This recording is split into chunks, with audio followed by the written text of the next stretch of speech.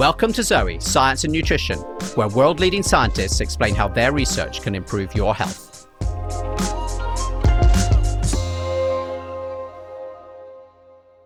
Menopause is a condition that affects almost every woman. Symptoms can include hot flashes, disturbed sleep, even brain fog, and can severely impact quality of life. It's no surprise then that the treatment, hormone replacement therapy, or HRT, is incredibly welcome. But this is a controversial treatment, and information about it is confusing. Some suggest HRT is dangerous. In fact, a massive study 20 years ago linked it to an increased risk of breast cancer. And as a result, the number of women taking HRT plummeted. So should HRT be avoided at all costs? Well, according to the author of that very study, Joanne Manson, no. In fact, quite the opposite. Are you confused yet? Luckily, Joanne joins us today to get to the bottom of all this. She's a professor of medicine and epidemiology at the Harvard School of Public Health and one of the world's foremost experts on HRT and menopause. Joanne and Sarah, thank you for joining me today. Great to be here. Great to be back, Jonathan. Wonderful. Well, look, why don't we, as always, start with a quick fire round of questions from our listeners. And we had a lot of questions on this topic. And Joanne, you may remember the rules are really tough. And today we're gonna keep them extra tough. So we want you to say yes, no, or maybe if you can't do a yes or a no. Are you willing to give it a go? Yep. Fantastic. All right. So start at the beginning. Menopause is getting a lot of press at the moment, having previously been almost never mentioned. Have we been too slow to take it seriously? Yes. Wonderful. I'm glad you said that. Otherwise, the rest of the podcast is going to be a bit flat. So that's good. I love that there was no hesitation there whatsoever. That one was easy. There we go. We're just like lulling you into a false sense of security. No, not really. Next one. Do most women experience symptoms during menopause? Yes. Should most women consider medication like HRT when going through menopause? No. Very interesting. Is HRT safe for most people? Yes. With some qualifications, which we'll get into. Brilliant. I was going to follow on. Is HRT safe for everyone? No. Can HRT prevent menopause weight gain? No. I have stopped having periods. This is a question from one of our listeners. I've stopped having periods, but never had menopause symptoms. Should I consider taking HRT? No. Wonderful. Well, I think it's going to be quite controversial, which is going to be lots of fun. And finally, and you can have a whole sentence now, Joanne, because we had this question from lots of people. What's the biggest myth that you hear about HRT? I think the biggest myth is that women who do have bothersome symptoms should just suffer through these symptoms because there's no help available for them. So, Joanne, let's start right at the beginning. Just in simple terms, what's the menopause and the perimenopause? When does it happen? And I guess most importantly, what impact does it have on women's lives?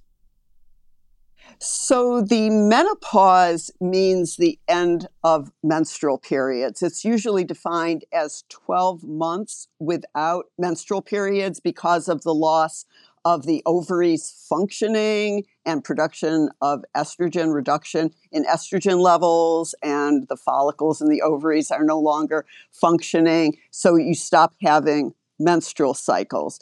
This usually begins, average age is 51. The perimenopause is defined as the time period when menstrual periods become irregular. This is often several years, 5 years, 6 years, even longer before the final menstrual period. And some women will begin to have hot flashes, night sweats, beginning during that perimenopausal period. The perimenopause ends 1 year after the final menstrual period. It ends at the time of menopause, meaning 1 year after the final menstrual period. This is a very impactful event in a woman's life, the transition from the premenopausal years to the perimenopause and the menopause, post-menopause. And Joanne, one of the things I'm really struck about is this shift in talking about the menopause. So I think about, my mother going through this and she didn't say a word about it. And it was definitely one of these things that was sort of completely taboo. Certainly as a man, it was completely taboo. But, speaking to lots of my friends and my sisters, and this was actually pretty taboo just in general. And I think you said quite strongly, really, that it needs to be very different today. Well, it's so important that women do seek help for these symptoms. In the past, the pendulum has swung very widely. And it used to be in the 1980s, 1990s, women were being started on hormone therapy almost routinely in some countries, very frequently in the United States, whether or not they had menopausal symptoms. They were being started on hormone therapy primarily for prevention purposes, prevention of heart disease, prevention of cognitive decline. There was a perception that hormones could help women stay young. The pendulum then, following the Women's Health Initiative results, there was a very wide swing to hormone therapy is bad for all women. All women should stop hormones, their pills and patches. No women should take hormone therapy. In the past 15 years or so, 10 to 15 years, the pendulum has started to rest in a more appropriate place, which is that hormone therapy is appropriate for some, but not all women. And the best candidates are women with moderate to severe or bothersome hot flashes, night sweats, and other menopausal symptoms, and they should seek help for decision-making about hormone therapy or non-hormonal treatments.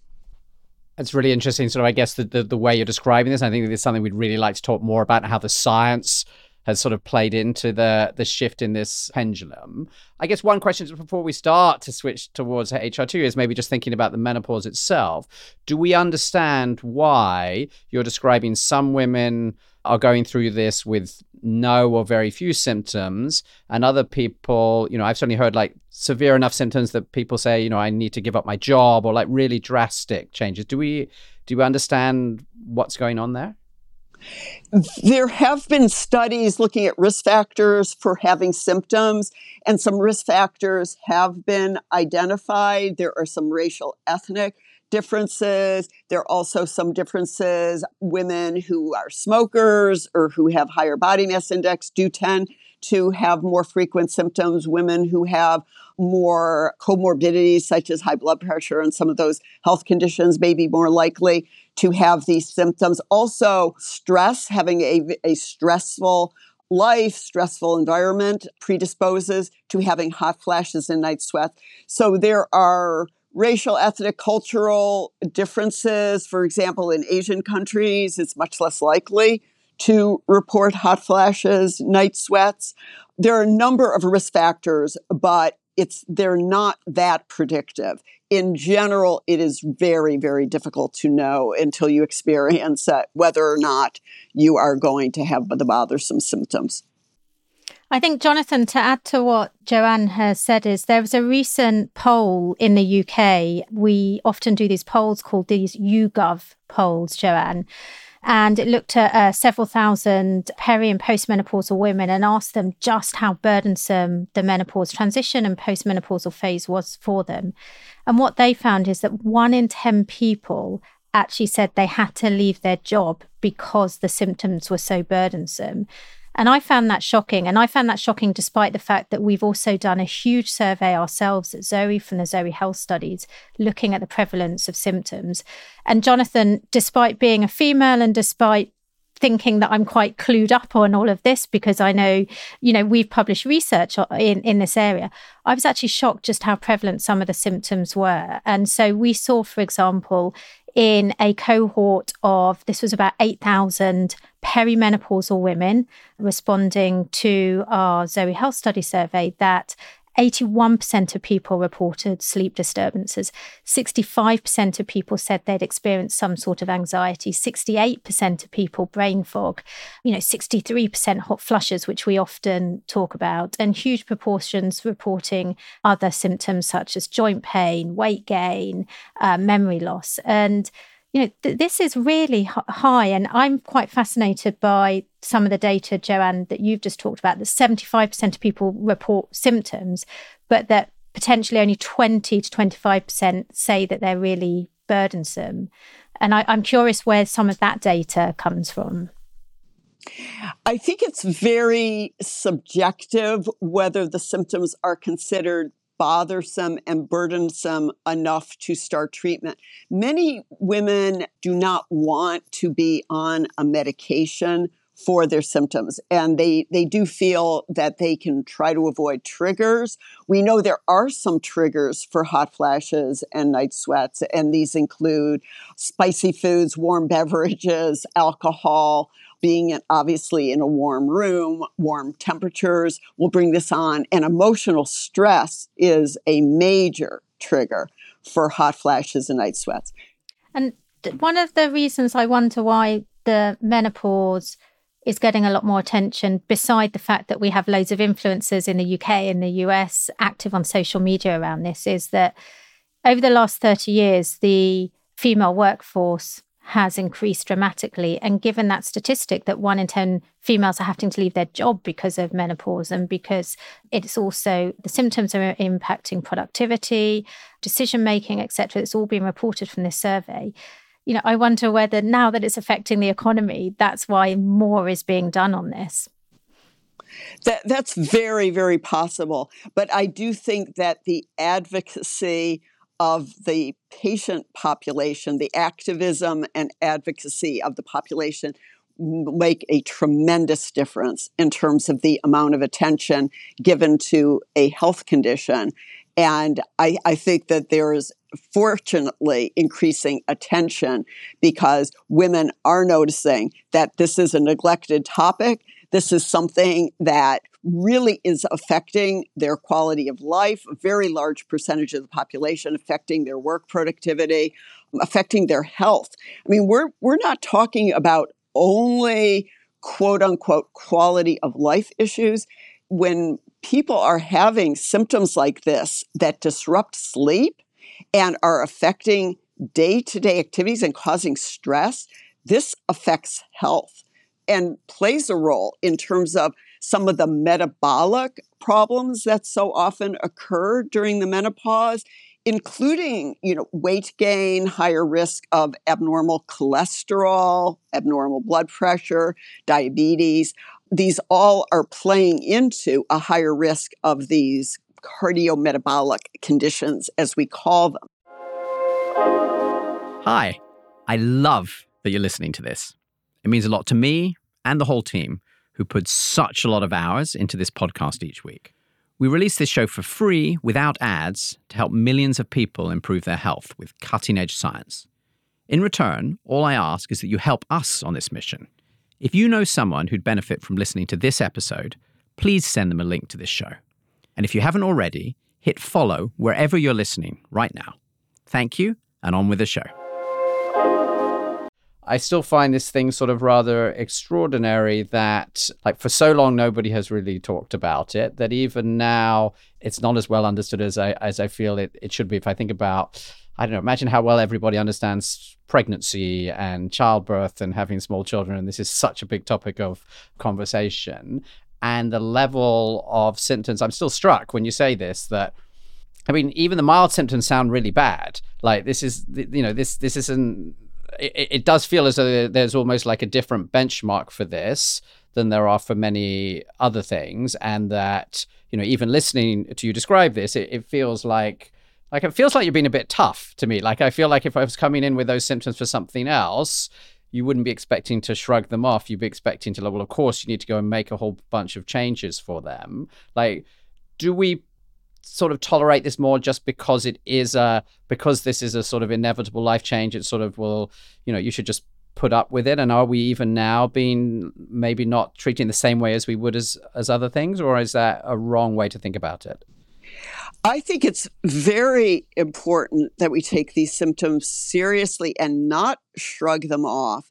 And in fact, not expect that women are going to be suffering with these symptoms if they are interfering with their quality of life, disrupting sleep, or having any of the adverse impacts on their life. I think the issue is more that all medications do have some risks, and it will come down to a benefit risk balance in terms of whether the symptoms are severe enough and the benefits that women are likely to get from treatment will outweigh the risk of taking hormone therapy or antidepressant medications, some of the non-hormonal medications, which also have some risk. All women with these symptoms should think about the triggers, try to avoid triggers whenever possible. And, increasing physical activity can be helpful for some women. And some of these approaches that are virtually free of any downside. But I think as with any medication in, clinical medicine, we have to be very careful about weighing benefits and risks. This is the decision-making process. And I don't think we should go back to recommending hormone therapy for every woman as she traverses menopause, because that would then be putting 75% of women on hormone therapy. And there are some risks of hormone therapy, although overall, in a woman who is having bothersome symptoms and is in early menopause, and generally good health, as is the case for most women in early menopause, the benefits of estrogen therapy, menopausal hormone therapy will likely outweigh the risk. And Joanne, before we move on to talk in more detail about HRT, I'd love to pause for a moment and put it into the context of what else can be done, given that at the moment we have some very strong advocates out there for HRT as the answer to everything. And I know this is something you've done some research in, and I'd like to just share with you some results of some really new data that we've got again from our Zoe Health studies and see how it compares with some of the clinical trial work you've done from the Women Health Initiative. So we asked perimenopausal women questions about their weight, and we also asked them questions about their diet as well as their symptoms. And what we found was that there was an association between the weight of the individual and the number of symptoms and the severity of symptoms. So, for example, we found that if people were overweight, they had about an 80% higher chance of having brain fog or headaches. They had about 60% greater chance of having depression or low mood, and around a 40% greater chance of having hot flushes. And then what we also found was if we then factored in diet and we separated out women according to the quality of their diet, that actually this resulted in significant changes in their chances of having these symptoms. So what we found was that people that had a very high quality diet had about 30% lower risk of hot flushes and sleep disturbances, a 20% lower risk of brain fog and anxiety. Now, this is what we call, Jonathan, cross-sectional data. So this was data that we collected in one point in time. But I know, Joanne, you've actually carried out a study where you've modified people's diets, followed them for a period of time, and then seen how this impacts their symptoms. And I'd love to hear a little bit more about that. There was a study called Ms. Flash that looked at a number of interventions, including omega-3 fatty acids, the fish oil. This was not found to be effective in a double-blinded study.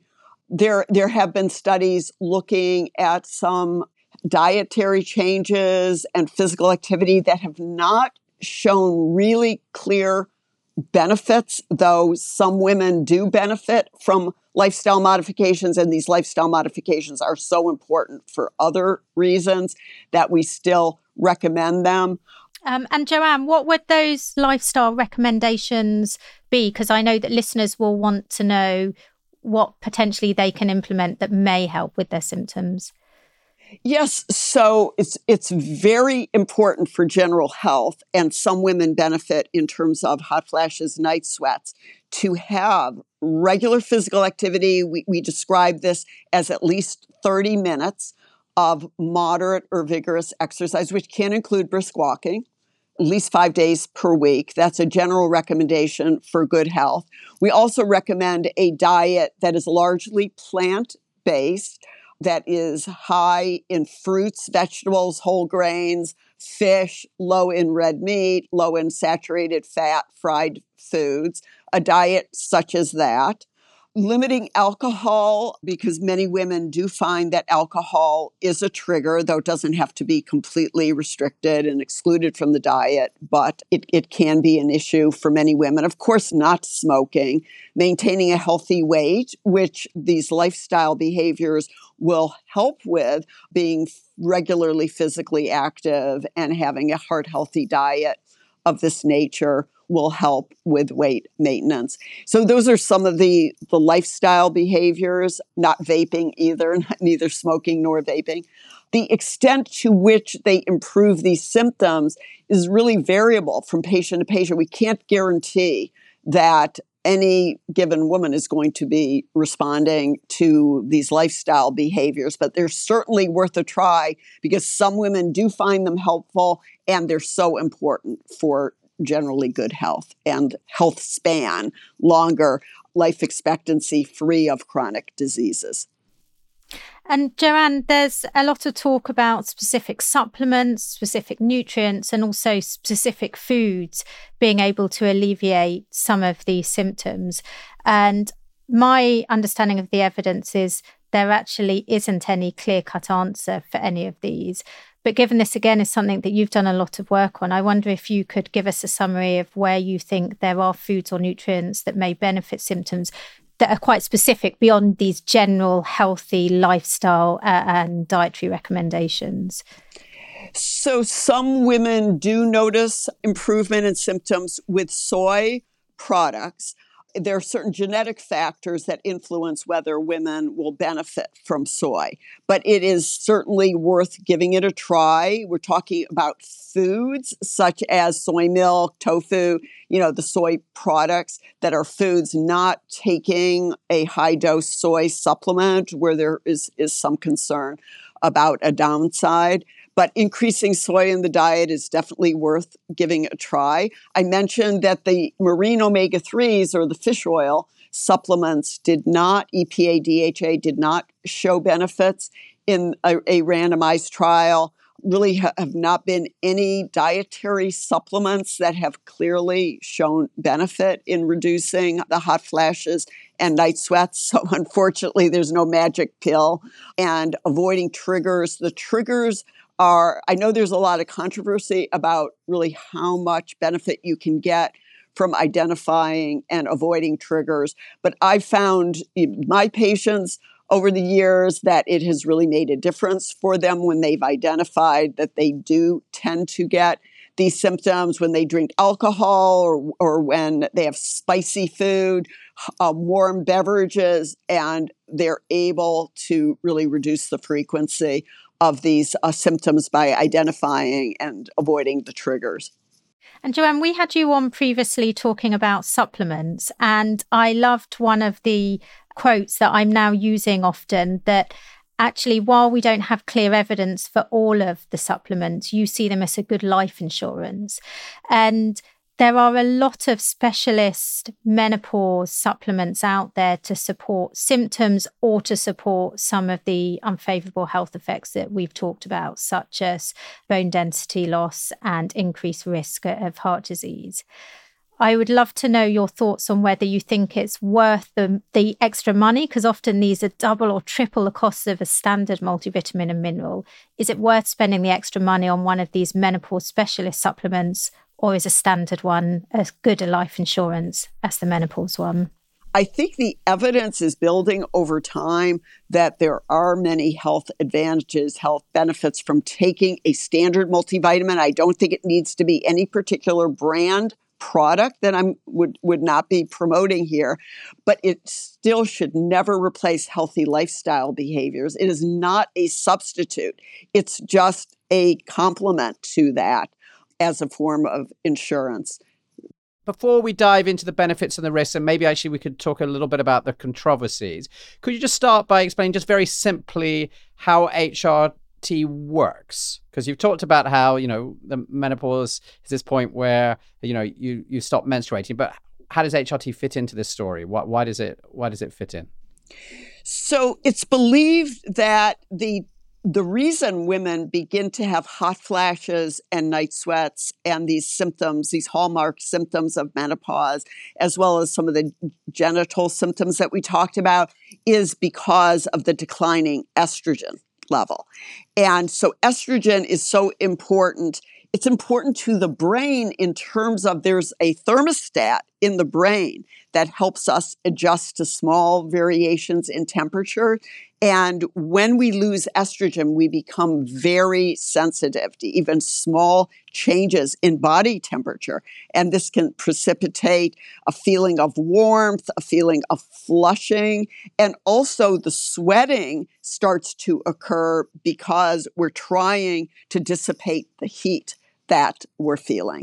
So replacing estrogen then helps directly with the problem, the thermostat in the brain, also the direct effect of estrogen on tissues, including the genitourinary tissues that are important to avoid the vaginal dryness, the discomfort with intercourse, other sexual activities. So that's directly, replacing the hormone. Yeah, so Joanne, I'm in my mid-40s and lots of my friends are talking about all the different types of hormone therapy that are out there. Now, traditionally, we've thought of HRT just as being estrogen. And I know there's some different types of estrogen, which I'd love to pick up on. But before we do, I'd be really interested to hear why HRT isn't just estrogen and why there's a lot of talk now about progesterone and also about testosterone even, and what you would recommend for who and why we should use a combination and when we should use a combination.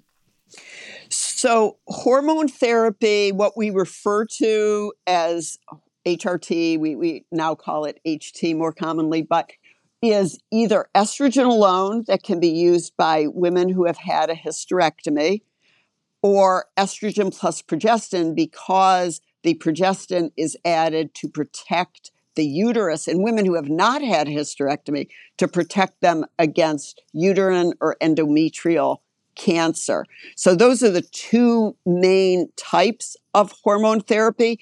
We also have both oral, pill form of estrogen and patch form of hormone therapy. So I think that that's an important distinction because we know that if estrogen is taken as a pill, it goes directly to the liver and can increase clotting factors. And it may be more likely to lead to an increased risk of blood clots in the legs and lungs than if it's given as a patch. So it's generally believed, even though there are no large-scale long-term randomized trials of the patch estrogen, that giving it through the skin, giving it as a patch or a spray or gel on the skin is going to be safer in terms of blood clots than giving it as a pill that would be carried directly through the blood supply to the liver and increasing clotting factors. Another really important distinction, besides whether it's estrogen alone for the women with hysterectomy or a combination of estrogen plus progestin, is whether the formulation is what used to be a very common type of hormone therapy called conjugated estrogen, given orally, or estradiol, which is the more what's called bioidentical form.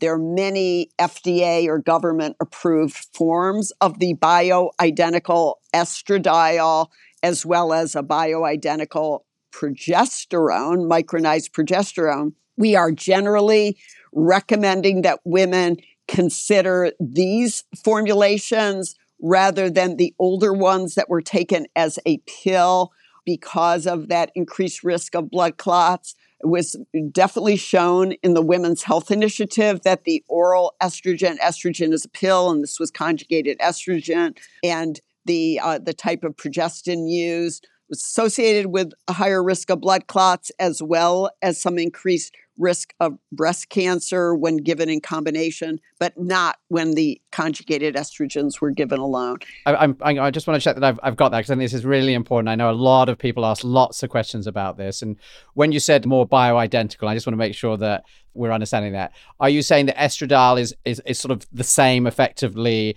as the chemical that our body creates ourselves, whereas the older way that you were given estrogen was somehow different, and this is one of the important changes? Exactly. So the estradiol and the progesterone, the micronized progesterone, are considered bioidentical because their chemical structure is virtually identical to what the body naturally produces, what women are naturally producing in terms of estrogen and progesterone. But it's important to understand that there are both bioidentical FDA or government approved, government tested forms of these hormones, and also what's called compounded hormones that you get through pharmacies where there is not the FDA approval for those particular products. And Joanne, there's been a lot of attention on social media around testosterone as well. I wonder if you could give us a summary of what you think its uses, its advantages and risks. The use of testosterone has been somewhat controversial because the randomized trials in women have not yet shown really clear, powerful improvements in terms of sexual function, libido, and results in terms of sexual function outcomes. However, many women do feel that it is making a difference, for them, and they are interested in taking testosterone. That is usually then given as either a very low dose of the testosterone that the FDA-approved products that men take, or as a custom compounded product through the pharmacy. This has been incredibly helpful. I would love now to switch to sort of the controversy sort of side of this, because I think almost everybody who's going through menopause, unless it was very, very early onset, was sort of aware of this huge press stories, I guess about 20 or so years ago, that HRT was deadly. And there was this massive reduction. I do remember this, right, of people suddenly stopping it. It was on the front page of every newspaper around the world, really. And then there's been this sort of like reintroduction about the idea of it more recently. Would you be able to give us just a very simple, high-level explanation of what happened, what was said then? And then I know that you're actually the lead author on one of the big recent papers, I think it was back in 2017, in Journal of the American Medical Association, really saying, actually, this is the advice that we see today. Could you just sort of paint that picture? Because I think for a lot of our listeners, they're nervous about this, maybe nervous even about what their doctor is saying because of things that they've heard from, reported about scientific papers in the past. There was enormous misunderstanding about the purpose of the Women's Health Initiative randomized trial. This was the first really large randomized trial of hormone therapy. 2 different trials, estrogen alone in women with hysterectomy and estrogen plus progestin in women who had a uterus. And what it was looking at was the benefits and risks of hormone therapy for the purpose of prevention of chronic disease when used by women across a broad range of postmenopausal age groups, 50 to 79. And in 2002, the estrogen plus progestin trial was stopped 3.3 years early. It was supposed to go on for over 8 years. It was stopped shortly after 5 years because it became clear that the risks outweighed the benefits. But let me clarify. These were women on average age 63. Many of these risks were driven by women in their 70s who were the most likely to have many of these cardiovascular events. And it was not a good idea to initiate hormone therapy more than a decade after the menopause started. But overall, the risks seem to outweigh the benefits when used for prevention of chronic diseases in women who were on average well over a decade past menopause. Now, these results were then extrapolated to women in their 40s and 50s who were on hormone therapy because of hot flashes, night sweats, and were in generally good health, to give them the impression that they should, toss out their hormone pills and patches and should never use this medication. And Joanne, when I listen to that, I think that would be my reaction. You're saying, there's some trial. Here are some people who are having like worse heart attacks, all the rest of it. I mean, I understand why, as a layperson, why that might be your response. It is understandable, although the Women's Health Initiative investigators never actually told women who were taking hormone therapy in their 40s and 50s for management of hot flashes, night sweats, to toss their hormone therapy pills. And so, Joanne, can you explain? So that was that was 20 years ago, the reason why you stopped. I think for lots of listeners now, they're probably thinking about this, they're in perimenopause or maybe recently into menopause. Maybe start with that group at any rate. What are the health risks today? Because there'll be people listening to this still saying, well, I'm having really bad symptoms, so I can see that's going to really help my quality of life. So that's worth a lot. And on the other hand, I'm scared that I might get cancer or something else. What does the latest, science say? What would you're one of the world's experts, what would your advice be in terms of the health risks and how you would therefore judge and how you might help to advise, a friend of yours thinking about this? My summary of what we know now is that for a woman who is in early menopause, a woman in her 40s or 50s who is having bothersome hot flashes, night sweats, or other menopausal symptoms, the benefits of hormone therapy are likely to outweigh the risks for that woman. Of course, we need to look at how healthy she is, what her risk factors are. It needs to be an individualized decision. But in general, the benefits will outweigh the risks. And also the patch estrogen transdermal formulations and the micronized progesterone are likely to have a better benefit risk profile than the pill form of conjugated estrogen together with the MPA progestin that was tested in the WHI. So I think using lower doses, using patch and the transdermal estradiol with micronized progesterone is likely to be safer. And women should not suffer with these symptoms. If they're in early menopause, and that's when the moderate to severe symptoms are more common, and they're in generally good health, they're having these symptoms, they should see a healthcare provider and try to get help through either hormonal or non-hormonal treatments.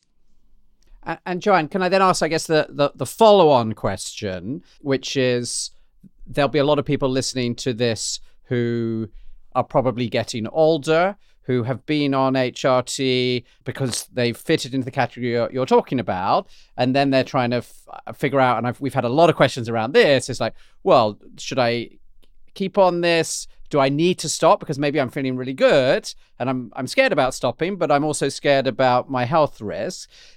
What does the data say, I guess, today? And therefore, what would your advice be? Well, when to stop hormone therapy is a very important question and also somewhat controversial. However, over time, the thinking has been in the direction of this decision needs to be individualized. It really needs to depend on the overall risk profile of the woman, whether she's a good candidate for continuing, such as a woman who had very severe symptoms and she tries to reduce her dose and the symptoms are coming back.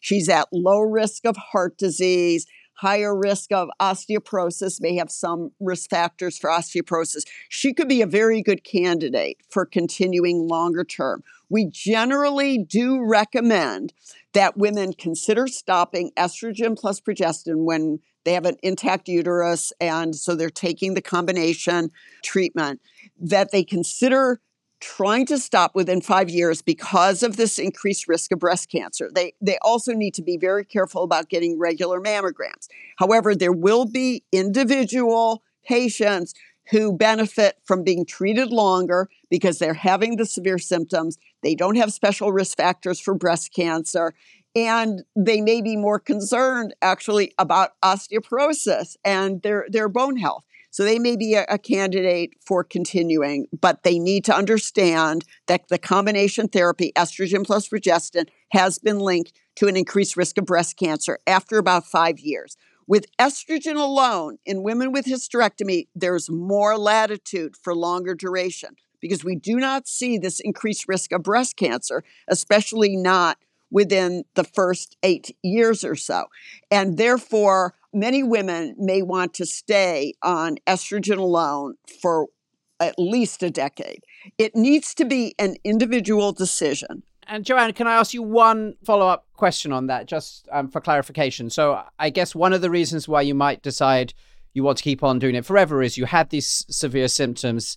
You know, the HRT has had this amazing impact, and I've heard so many people tell me directly about just the extraordinary impact it's had. And I guess you're worried that you'll switch it off and you'll just go straight back to having all of the symptoms that you had. Is that in fact the case? Or are you just delaying it and you have exactly the same situation as before? Or actually, if you are now 10 years on, are you actually likely to, not have the same symptoms anymore as you come off? So many women will find that the symptoms are much less significant or not even present when they try to come off. Some women will find that it's helpful to taper a little and, go to a lower dose for a while and then try to come off completely. But I don't think that women should assume that they're just going to go through the same symptoms, the same severity of symptoms, the same disruption of sleep, but just delayed and deferred until they're 65.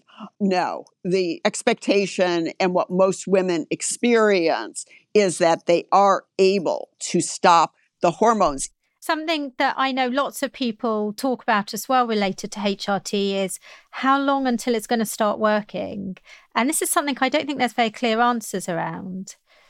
So it doesn't work immediately, like the next day. You're going to have total improvement in the hot flashes and night sweats. Overall, it takes about 4 weeks to really see the benefits. So women should expect that it's going to be a gradual effect, and certainly within 4 to 6 weeks we would expect that they're going to get the benefits, and if not, they may need the dose adjusted, a higher dose, or even a change in formulation.